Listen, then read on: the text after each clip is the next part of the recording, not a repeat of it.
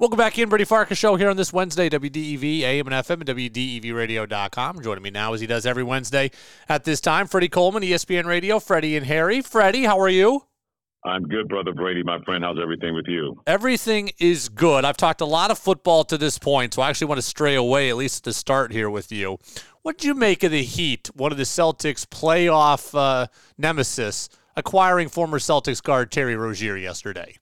Well, you need another scorer if you're the Miami Heat. So you need somebody else in that backcourt that can relieve that kind of pressure, Tyler Hero and also Jimmy Butler. And I thought this was a proactive move, by the Miami Heat, because at a certain point you have to be concerned that Tyler Hero is going to have an injury that can knock him out of games in the regular season or knock him out of games in the playoffs. And we saw how much he was missed in the NBA Finals versus the Denver Nuggets, Not saying that he would have made a difference enough for them to win the series, but anytime you can put another scorer on your floor that can get you anywhere from 15 to 20 points per game, especially in the Eastern Conference where a lot of guards can score, it was a pretty shrewd move by the Miami Heat to help Jimmy Butler and just get Tyler Hero suffers another injury again down the stretch. You know, I haven't made a habit of watching too many Charlotte Hornets games over the last couple of years, but what I remember about Terry Rozier in Boston was that as he was coming up, was a bit of selfish is the wrong word, but he was a score-first player, right? He was looking to establish himself. He was a score-first player.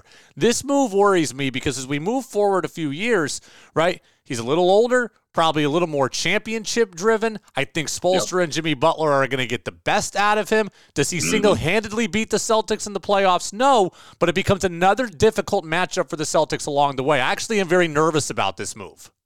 Well, you're not the only one who should be nervous about this move, because if you're the Milwaukee Bucks, you're bringing Doc Rivers as a head coach.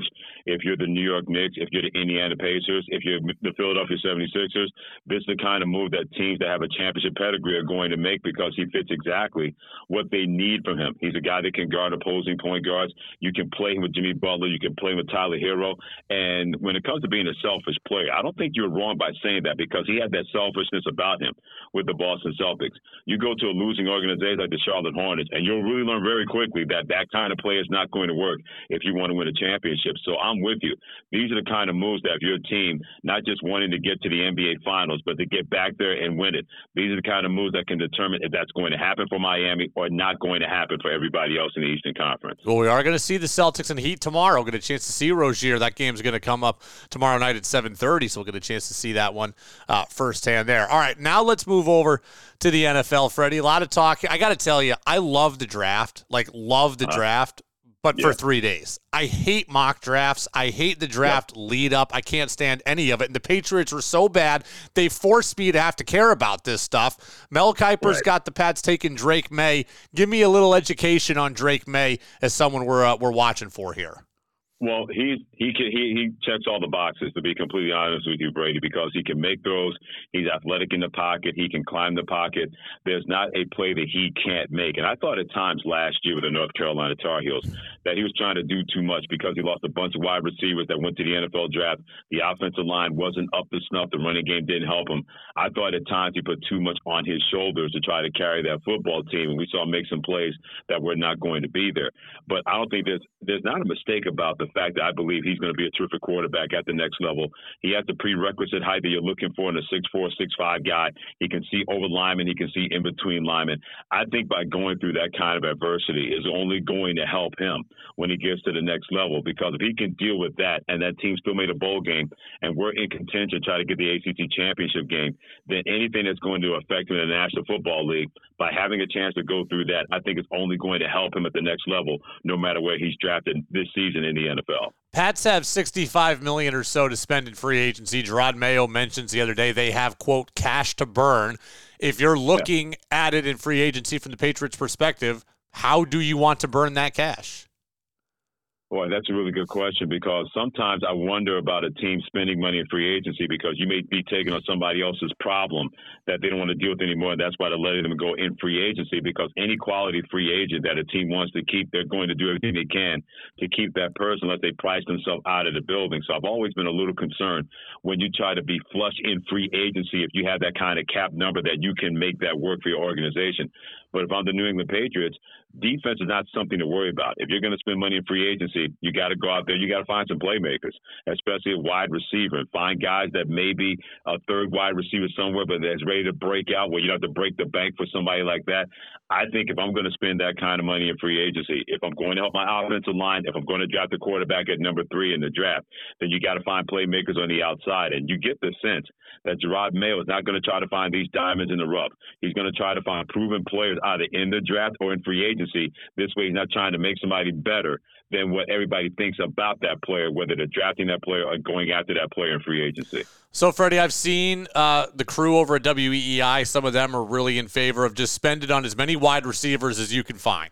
I am in favor of draft a quarterback, 1 wide receiver in free agency, multiple offensive linemen, maybe draft another wide receiver. And I'm in favor of kind of babying my quarterback along, right? Run the football, good offensive line, good protection, play action, some deep shots down the field. And then in year 2, we can start spending on bigger wide receivers again. Do you like my plan of building from the inside out, or do you like people who prefer the more star-driven playmaker down the field right away route? Well, I'm with you because a lot of those star players aren't released by their football teams. For example, you can't go into free agency and try to make a trade for a Tyreek Hill, for example. Those things don't work because those guys are going to stay with their football teams. If you have a quarterback that you believe in, you're going to take that quarterback in the top 3 pick in the NFL draft, then you know you have to play the long game in terms of building around him, making sure he's protected by a running game or a better offensive line. The most valuable player to a young quarterback, in my opinion, is a tight end, because if you can find a quality tight end, you can solve a lot of problems. You don't have guys on the outside. For example, look what George Kittle has done for Brock Purdy in his first 2 years in the National Football League with the San Francisco 49ers, or Travis Kelce did for Patrick Mahomes the minute Patrick Mahomes became a starting quarterback. Look at Laporta, what he's done for the Detroit Lions, and Jared Goff, how he's been able to be a great fit in his rookie season. And before he got injured, TJ Hawkinson was having an all-pro season with the Minnesota Vikings, helping out Kirk Cousins. So as much as you want to try to find guys on the outside, you can find those thumpers on the outside, but if you're able to find a quality tight end, or like a Dalton Kincaid type what we've seen in the Buffalo Bills, you can't even imagine what that does to your quarterback, having that safety blanket that he can find a guy to throw the ball to, and helping out guys on the outside getting one-on-one coverage, and trusting you have a quarterback there, and you get those one-on-one matchups, he can make those throws because the tight end's commanded so much attention because he's so good in the short or in the middle of the football field. It's too early to know the answers to this, but I'm going to ask it anyways. Michael Pittman, T. Higgins, Mike Evans, Calvin Ridley. They all have a chance to be re-signed by their teams. They could be franchised by their teams. There's a chance none of them ever hit the market. Right. If they do you like any of them as fits for the Patriots? Oh, I like all of those fits because no matter who you're getting a number 1 wide receiver that's going to command double teams on the outside. And you mentioned Michael Evans of the Tampa Bay Buccaneers. He's done something never done before in the National Football League.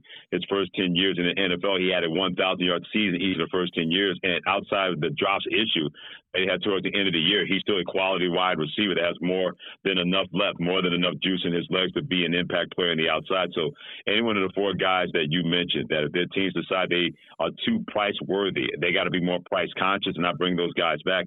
If you're the Patriots and be in that market, you got that kind of money under the salary cap, you have to kick your tires and find exactly which is going to fit our quarterback, because all 4 of those guys are going to fit whatever quarterback you bring in, whether it's a free agent, which I don't think that's where they're going to go, or a rookie quarterback, which I think they're clearly going to do that with the 3rd pick in the draft in April. Do you think that well, let me ask you this. I got to ask a personal fan question first. You're on the national scene. You're talking to people. Who are my Seahawks going to hire as head coach? Because I haven't heard one iota of anything yet.